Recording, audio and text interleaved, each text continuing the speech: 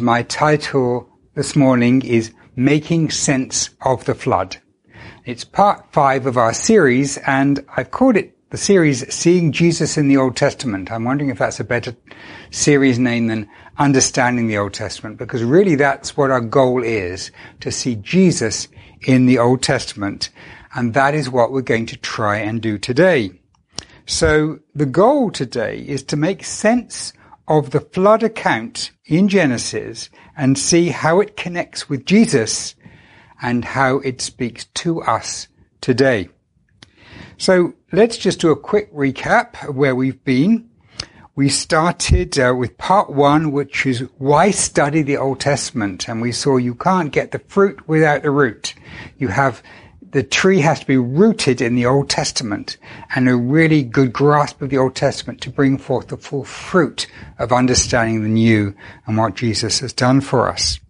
And then we looked at creation, and we saw this sense of wonder and awe at God's power and beauty, and how the creation account, not just in Genesis but throughout the Bible, emphasized just this beauty of who God is. Then the third session we looked at the big story, and we saw how there's actually a story that's coherent from beginning to end, and the real question is, who are you going to serve? Who is your master? And the problem was that of course Adam chose the wrong thing, and he chose to serve Satan rather than the Lord, and this led to all kinds of problems. And as we go through the story, we see this choice being made all the way through between different people. And then, of course, it comes with Jesus on the cross, who gives us a new heart which is able to choose to serve him, to make him Lord. And this is the big picture, the big story over everything.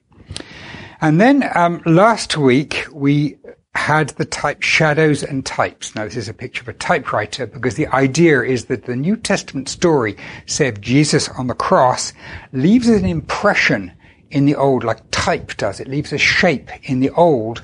And an example was the story of John, the story that Jesus told of Moses lifting up the serpent in the wilderness, the bronze serpent, and that serpent nailed to the post was a picture of Jesus. And as they looked to that serpent for salvation, that's a picture of us looking to Jesus. And that is described as being a type of Jesus. And we saw that actually this turned out to be one of the keys for seeing Jesus in the Old Testament. And we talked about how you can determine whether a type is valid or not, and the dangers of over-symbolizing things. So this week is making sense of the flood, and there are 3 things I want to do. First of all, talk about the story from the fall to the flood, and what I've called the strange climax of evil.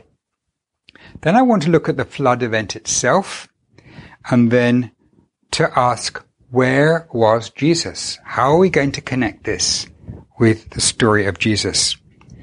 So today's message is a tough one. It's tough because there are several questions that I don't have the answers. But I think, however, the core message is clear, and we're going to give most of our attention to the core message, and I'm going to acknowledge to you where I'm not sure of the answer, but I'm not going to get distracted by that, because I don't think it's actually the core of what this is about. So let's then look at the story from the fall to the flood. So Cain kills his brother, and that's the first murder. Cain and Abel, the first children that Adam and Eve have. And then Cain has descendants, and we read the account of those first few chapters of Genesis. We see the sin increases. One of Cain's descendants, called Lamech, takes 2 wives. This is the first time we've ever heard of this in history, of somebody taking more than one wife. And not only does he do that, but he kills a man for bruising him. And then he writes a song about it, in which he sings to his wives, boasting how he is more than 10 times as evil as Cain. So this is the state it's got to. Like, he's actually writing a song about how evil he is. And this is an example of what the world is getting like. So that's the first part of the story I want to tell. But there's another aspect which I've called the strange climax of evil. And something strange begins to happen. And we read about this in chapter 6, the first 8 verses, just immediately leading up to the flood. When humankind began to multiply on the face of the earth, and daughters were born to them, the sons of God saw that the daughters of humankind were beautiful. Thus they took wives for themselves from any they chose.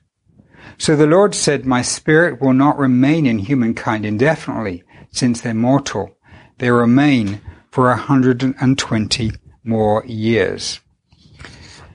The Nephilim were on the face of the earth in those days, and also after this, when the sons of God were having sexual relations with the daughters of humankind, who gave birth to their children, they were the mighty heroes of old, the famous men. So this is a strange few verses, and this has been interpreted differently throughout church history. But the translation I've given you in front of you, I think is impeccable. And I don't think you can get a better translation than that. And you can't get away from what the text is saying, that there is some kind of sexual relationship between angelic beings and humanity. And which it seems to be introduces a corruption into humanity, which it really increases the level of sin. And so I don't understand this, but this is what the text says, and not just here, but there's some references in the New Testament to this happening. And so this was wrong. God had forbidden this, but this was allowed. And this intermarrying was allowed. And so it was seen then to be, according to the scripture, to be very, very, very evil. When I say it was allowed apparently by the humans involved. This was consensual, apparently. The passage goes on, "But the Lord saw that the wickedness of humankind had become great on the earth. Every inclination of the thoughts of their minds was only evil all the time." Oh, I should go back. There's something I wanted to point out in verse 3. "The Lord said, my spirit will not remain in humankind indefinitely, since they're mortal. They remain for 120 more years." People are puzzled over this, and really the conclusion is that God is saying God's spirit is really wrestling with humanity to try and bring them back. But he says, I'm going to give you 120 more years probation. This is 120 years before the flood. And God says, I'm going to give you this time to get yourself sorted out. I should have also said something about the Nephilim. The Nephilim, it seems, were connected with these mixed relationships between fallen angels and humanity. We're not exactly sure where they fit in, but they were part of this, whether they were the angelic beings or whether they were results of the relationships, we're not sure. But this is what it's saying. So let's just go on. I read verse 5. Verse 6, "The Lord was grieved that he'd made humankind on the earth, and his heart was filled with pain." Now here's another verse that's been, throughout church history, people have had trouble sometimes translating this verse actually as what it says, because sometimes people have portrayed God as being above feelings. If you look back at ancient philosophers like Plato, they would say that our emotions are our animal part and our reason is the spiritual part. And so the idea that God could suffer emotions was seen as totally beneath God. And so they would find a different way of translating this. But actually, this is not true of emotions. They're actually part of the richest part of what it means to be human, is to have emotions. And we can't be superior to God that we have this experience of emotions and God doesn't even get to do that. How can God be missing out on something that we have? Because we are in his image. And so I would say that God has at least as rich experience of emotions as we have, because ours are like derived from God. Now, the problem comes with God having negative emotions, because surely God could avoid any negative emotions if he wanted to, and one assumes that's true. And so what's happening here? Why does God create something which then causes him grief? Why does he do that? Well, I think the answer is that if we define a God who we can easily understand in every way, then I don't think he would be God. I think the God that exists is one that must have some level of mystery to us. And all we can say is, this is what the text says. The text says God has these emotions. We know he could have avoided it, but we are content to say God is a mystery in many ways. But his personhood is just as rich and far richer than mine is. It is possible for God to experience something in a way that's kind of analogous to our experience. So anyway, all that goes to say is that, God is grieved by evil. When he sees evil, he sees injustice. It brings grief to him in some way. So the Lord said, I will wipe out humankind, whom I have created from the face of the earth, everything from humankind to animals, including creatures that move on the ground and birds of the air, for I regret I have made them. Now again, the statement regret, I believe, is not that God is, he's not changed his mind, but it's a statement of emotions rather than a statement that God has changed his mind. So this leads to three hard questions. And I've got three hard biblical questions, and I've got three hard historical questions for you. So let's do the three hard biblical questions first. The passage ends, Noah found favor in the sight of the Lord, which is kind of the ray of hope. Three hard biblical questions. What was the problem that made the flood necessary? What was going on here? What was this stuff that was happening that was so evil that somehow God couldn't have overcome it in some way just by, introducing some people that worshipped him and his worship spreading across the world? We don't really know what exactly it was, but there was something that had happened to the world that had got into a state that made the flood necessary.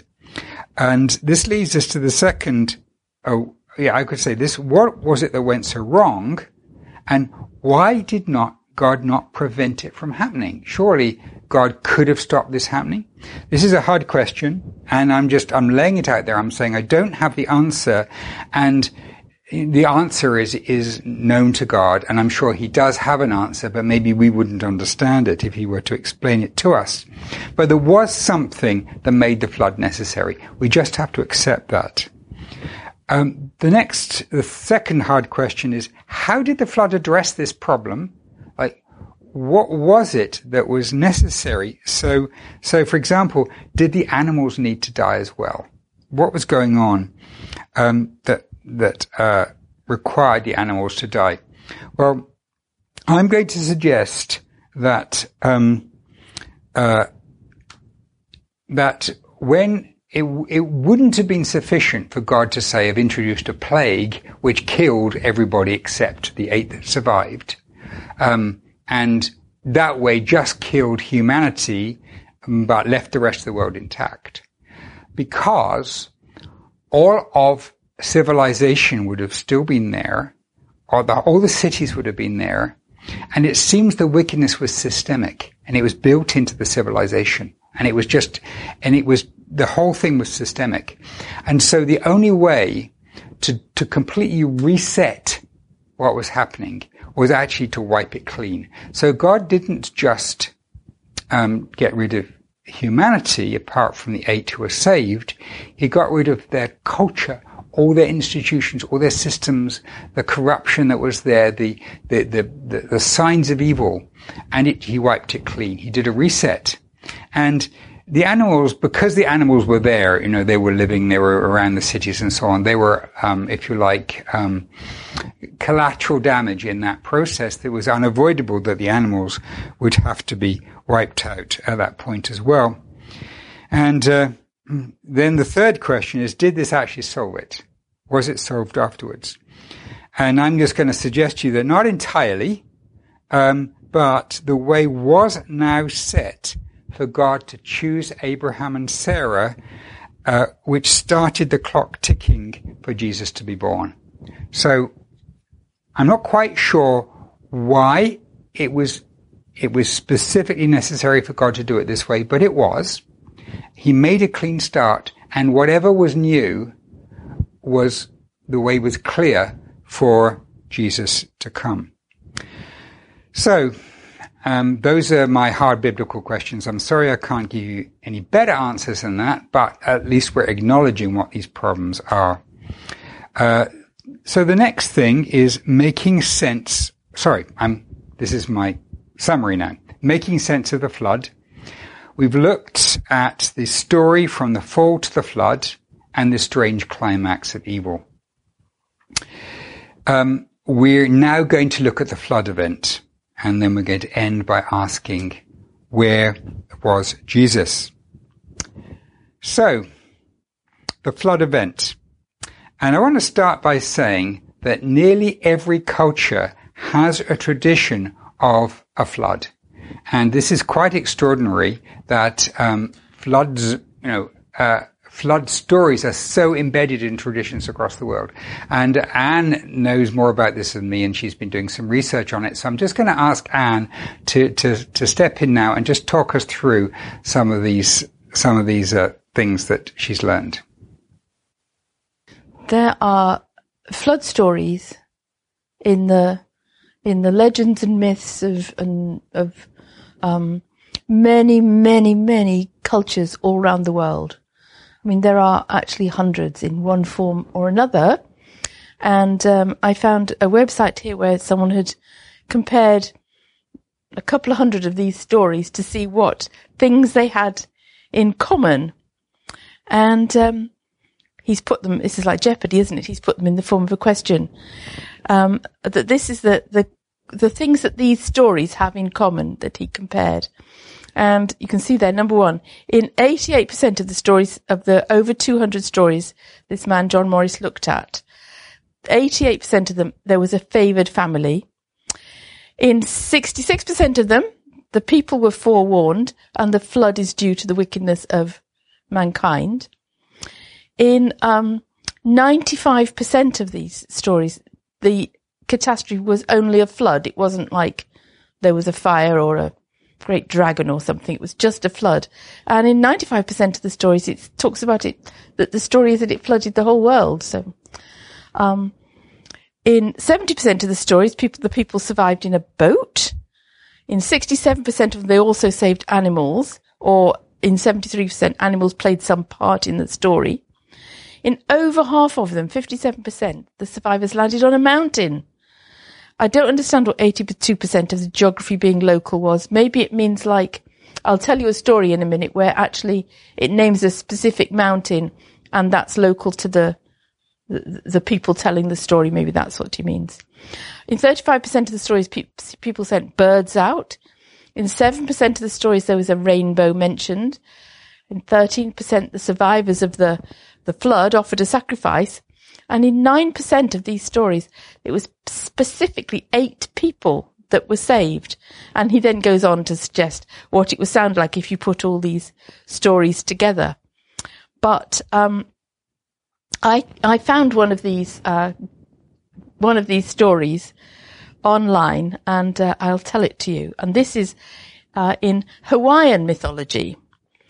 And in Hawaiian mythology, there was a man called Nu'u, I've no idea how you speak Hawaiian, but that's my best approximation to how it's written down. And Nu'u built a great canoe with a house on top of it, and he filled it with animals.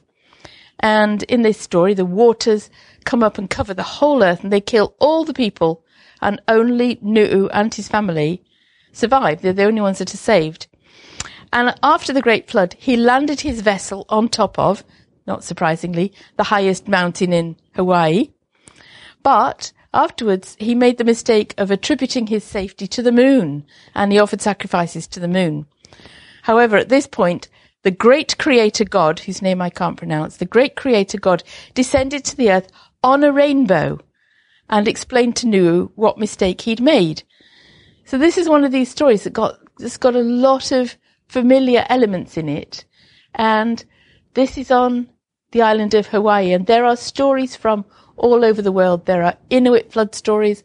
There are flood stories amongst the Australian Aboriginals. There are flood stories in China. There are flood stories in parts of Africa, South America, you name it. All over the world, there are stories of people surviving a flood for whatever reasons, and corresponding to the biblical story in some degree or another. So I'm going to hand back to Andrew. Well, thanks, Anne. You know, I think this is such powerful evidence that there was a flood, because how could the stories of floods be so spread out in humanity, just so universal, with such similarities, if there wasn't something very, very, very early on, before the nations got split up, that actually happened? So whatever you say, there was something that happened. There was an event that happened, and I think the biblical account is so much more coherent than any of the other stories that are out there. People have compared the Babylonian Gilgamesh epic with the biblical account, and they can see how much better the biblical account is in representing this. So evidence from 200 flood stories. So I now want to ask 3 hard historical questions. The first is, does universal flood mean global flood? Does the universal flood mean the global flood? And I can suggest some things for you to research about this if you're interested, but there's a website called reasons.org, which stands for Reasons to Believe, and they have an article, Does the Bible Say Noah's Flood Was Global or Universal? And I think they make an excellent case that that actually the flood need not have been global in terms of covering the entire earth, but universal in terms of humanity. And so it could have been restricted geographically, and I'm not going to go into all the arguments from the Bible there, but I think that there's a reasonable case to make for that, given the way the words are used in the account and can be taken differently. So that's the first hard question. Was the flood global, or was it just universal in terms of humanity? The second was date. How long ago did this happen? What about the lists of numbers of years in people's lives in some of the early chapters of Genesis? Well, again, I'm not going to go into this, but I think that we don't have to be tied down to some date that that has been exactly worked out from particular dates in the scripture, which gives us a very kind of late date for the flood. I think it could be way, way older than that. Of course, predating the great civilizations that we find in archaeology. So, I don't think we can be precise about the date. There are different ways of understanding the numbers that we get in those biblical accounts. And the third one, if it's not global, why animals? So if the flood was just in a restricted area, we included all of the people, why could the animals not have just dispersed? And in fact, why did God need to have any animals on the ark at all? because, they would all be surviving somewhere else. So I'm only speculating on this, of course, but I think that part of the answer to this is that the animals that they took with them, I think, were probably those ones that they were connected with. So the domesticated animals, other animals that they were involved with in some other way that were part of the way that they lived. And so I don't think it was necessary for them to take every single animal that existed on the world at that time, just the ones that would enable that part of the world to be restarted once they landed, and wouldn't wait for maybe decades for animals to find their way into it from other parts that hadn't been flooded. So that's my best answer to that question. We're not told, so we're only speculating here. So the next thing I want to do is I've looked at those questions. I want to actually look at the flood story. And just very, very briefly, but one of the remarkable things about the flood account is how well structured and how beautifully it's written. And I'm going to give you just a summary here. And this summary is produced by a man called Anderson, and he's done a lot of work on the structure, but others have done work on how the whole account fits together. So you start off with an introduction at the beginning of chapter 6, and then we have violence in God's creation. And that's matched by a statement of peace at the end of the account down in 10. So 1 and 10 kind of match. And then 2 has a divine address with God saying he's going to destroy, telling the earth. And then he commands them in section 3 here to enter the ark. And then matching that in 8, they're commanded to leave the ark. And then God resolves to preserve rather than to just destroy in the future. So you can see there's a perfect symmetry between 2 and 3 and then 8 and 9. And it carries on. There's a beginning of the flood, and then there's a rising waters, and then we have a statement I'll come to in a minute, and then receding the waters, and then the drying of the earth. So there's a beautiful symmetry about the way the whole story is constructed. And I've given you a simplified version. There's actually even more detail that's just composed in a way that's very precise. But what's key to the way this is structured is the central statement of God remembered Noah and those with him in the ark. And when the word remembered is used in the Hebrew in the Old Testament, it doesn't mean forgot, the opposite of forgetting. It means to pay attention to and to come and to engage with. And so when it says God remembered Noah, it meant that God was there for Noah at that time. In the middle of everything that happened here, God was there, and God brought Noah out of that and saved him. So that's like the turning point, which is going to be significant for us later. So let's go to our outline again, making sense of the flood. We've looked at the story of the fall to the flood and the strange climax of evil. And then briefly, I've given you the account of the flood. I haven't spent a lot of detail on that because probably most of you know the story of the flood, and it's that's not where I want to give my focus to. I want to give my focus more on the meaning. And this is what we're going to come to. Where was Jesus in this story? Where was he? So I'm going to answer this in 2 ways. First of all, this was actually about the battle between Satan and the promised descendants of Eve. This is really what it was about. Satan had launched a massive attack on God's promise for humanity. If you remember, God had made a promise to Eve that one of her descendants would be the one that would destroy the power of evil.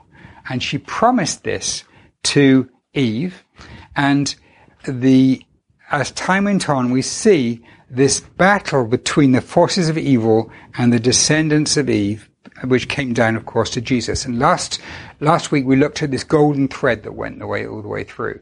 Well, this was a major attack. And this massive attack was to try to corrupt the earth so much that God couldn't bring forth his plan. And so God did something completely unexpected to undo this damage that Satan did. God effectively pressed the reset button. He cleared the path for the line of Jesus. And we will see that very shortly after the flood, we read the account of Abraham being called and given the promise that eventually all the earth will be blessed through one of his descendants. And so the golden thread is picked up again.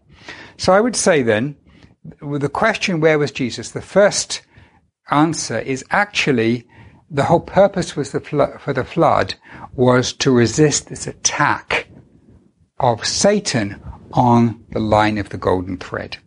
And of course, Noah was one of the people that went through, the golden thread went through, because he was the one that survived. So that's the first answer. The other answer I have, and this is the one I want to major on and conclude with, is the ark was a type of Jesus. Remember what we learned that the word type means? It means a picture. It means it carried the impression of Jesus. And we learn about Jesus and we connect to Jesus through the ark. Well, what do I mean by that? Well, I want to suggest the flood was a picture of the final judgment. And Jesus is the ark that takes us through the storm. Just as the storm beat upon the ark and those inside were safe, so Jesus takes the storm for us and we are safe in him. Noah preached for 40 years, we read, and the gospel he must have been preaching was, there is a flood coming, but you can be safe in the ark. This is what Noah was preaching, and of course nobody listened to this, but apart from his own children. But this was the sermon that he was preaching, and I would say that you have absolutely nothing to fear if you are in Jesus. This is the gospel, that there is a flood coming. There is a storm coming. The world will be destroyed by fire this time, not by water. But you can be safe in God's provision, which now is Jesus. So the ark is just a beautiful, beautiful picture of Jesus protecting us from the storm. Well, you might say, last week, Andrew, you told us we shouldn't just invent types. We have to see that there's some evidence for that being a type in the New Testament. Where do you find this in the New Testament? Well, I can find a couple of places in the New Testament, actually a number, but I'm going to show you two places where I think there's a connection very explicitly shown between the ark and Jesus' salvation. And the first of these is in Matthew 24. Jesus is speaking. He says, heaven and earth will pass away. So that's destruction. That's the end of the world. But my words will never pass away. But as for that day and hour, in other words, the day and hour when heaven and earth will pass away, no one knows it, not even the angels in heaven except the Father alone. But just like the days of Noah were, so the coming of the Son of Man will be.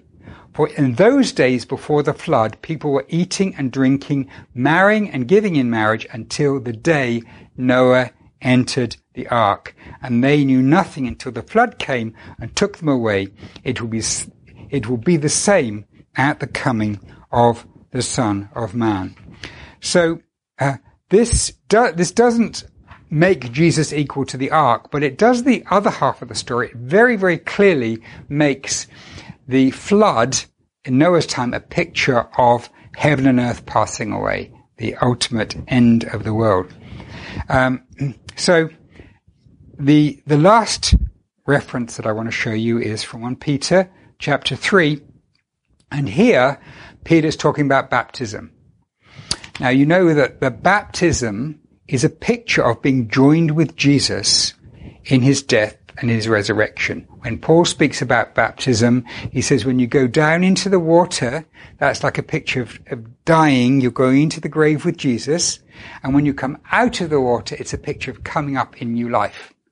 And so you're identifying yourself with Jesus' death and resurrection as you're going through baptism. And so Peter's playing off this, the death and resurrection in baptism. And what he's doing, he's actually saying the flood is like the baptismal waters, because, it's like going in is a picture of death, and then coming out in Jesus is a picture of resurrection. Long ago, when God waited patiently in the days of Noah while the ark was being built, and God is waiting, remember 120 years, and when the last 40 of them Noah is preaching, the ark is being built. God's waiting for people to turn. In it, only a few people, 8 in all, were saved through water. And this water symbolizes baptism that now saves you also. Not the removal of dirt from the body, but the answer of a good conscience towards God. What is the answer of our good conscience? Well, that Jesus has actually washed away my sin. It saves you by the resurrection of Jesus Christ. So he's saying that these 8 people being saved through water and then coming out at the other end to a new world, to new life in a new world, is a picture of us being saved in Jesus and coming out into new life. So what I'd like to end now by getting us to focus on this amazing picture of the ark being where we can be to be protected from storms. I have a memory from childhood of being in a car, and just I would love it if in a car when there was a storm, because I was safe in my warm car seat, and my parents were driving. I didn't know that it was hard for them to drive in this, but they were driving, and I was in this, and I could see the rain lashing and the wind blowing, and I just felt so safe and cozy inside. And what a nice feeling that was. And I imagine them in the ark, and the rain is lashing and there's a storm, and they feel God has put us here. This is God's plan. We are safe. Nothing can possibly go wrong. Nothing can happen to us. Well, I don't know if they did feel that or not, but this is how I want you to feel today. That no matter what storms happen to you, you are safe in that storm. And so this is my last slide. Safe in the storm. This is where I want to land the connection between Jesus and the flood. You could be 100% safe in the wildest storm if you are trusting in Jesus. How can harm possibly come to you if you're in Him, if you're safe in Him?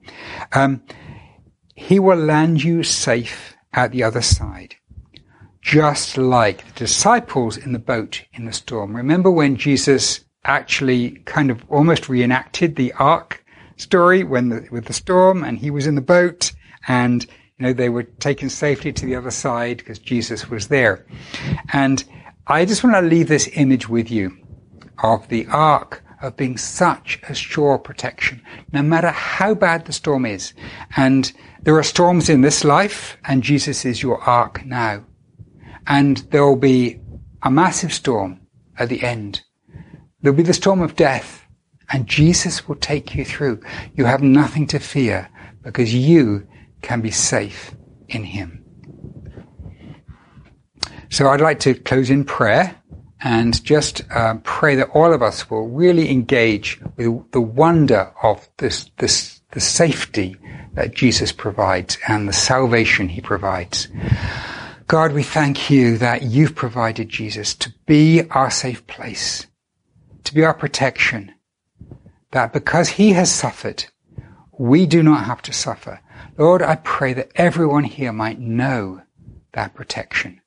And Lord, those of us here who are anxious, who've got things that we're afraid of in this life, Lord, that You will give us the faith to trust in Jesus' power to take us through whatever there is and to bring us safely through. Lord, please give us that security in Jesus. Amen.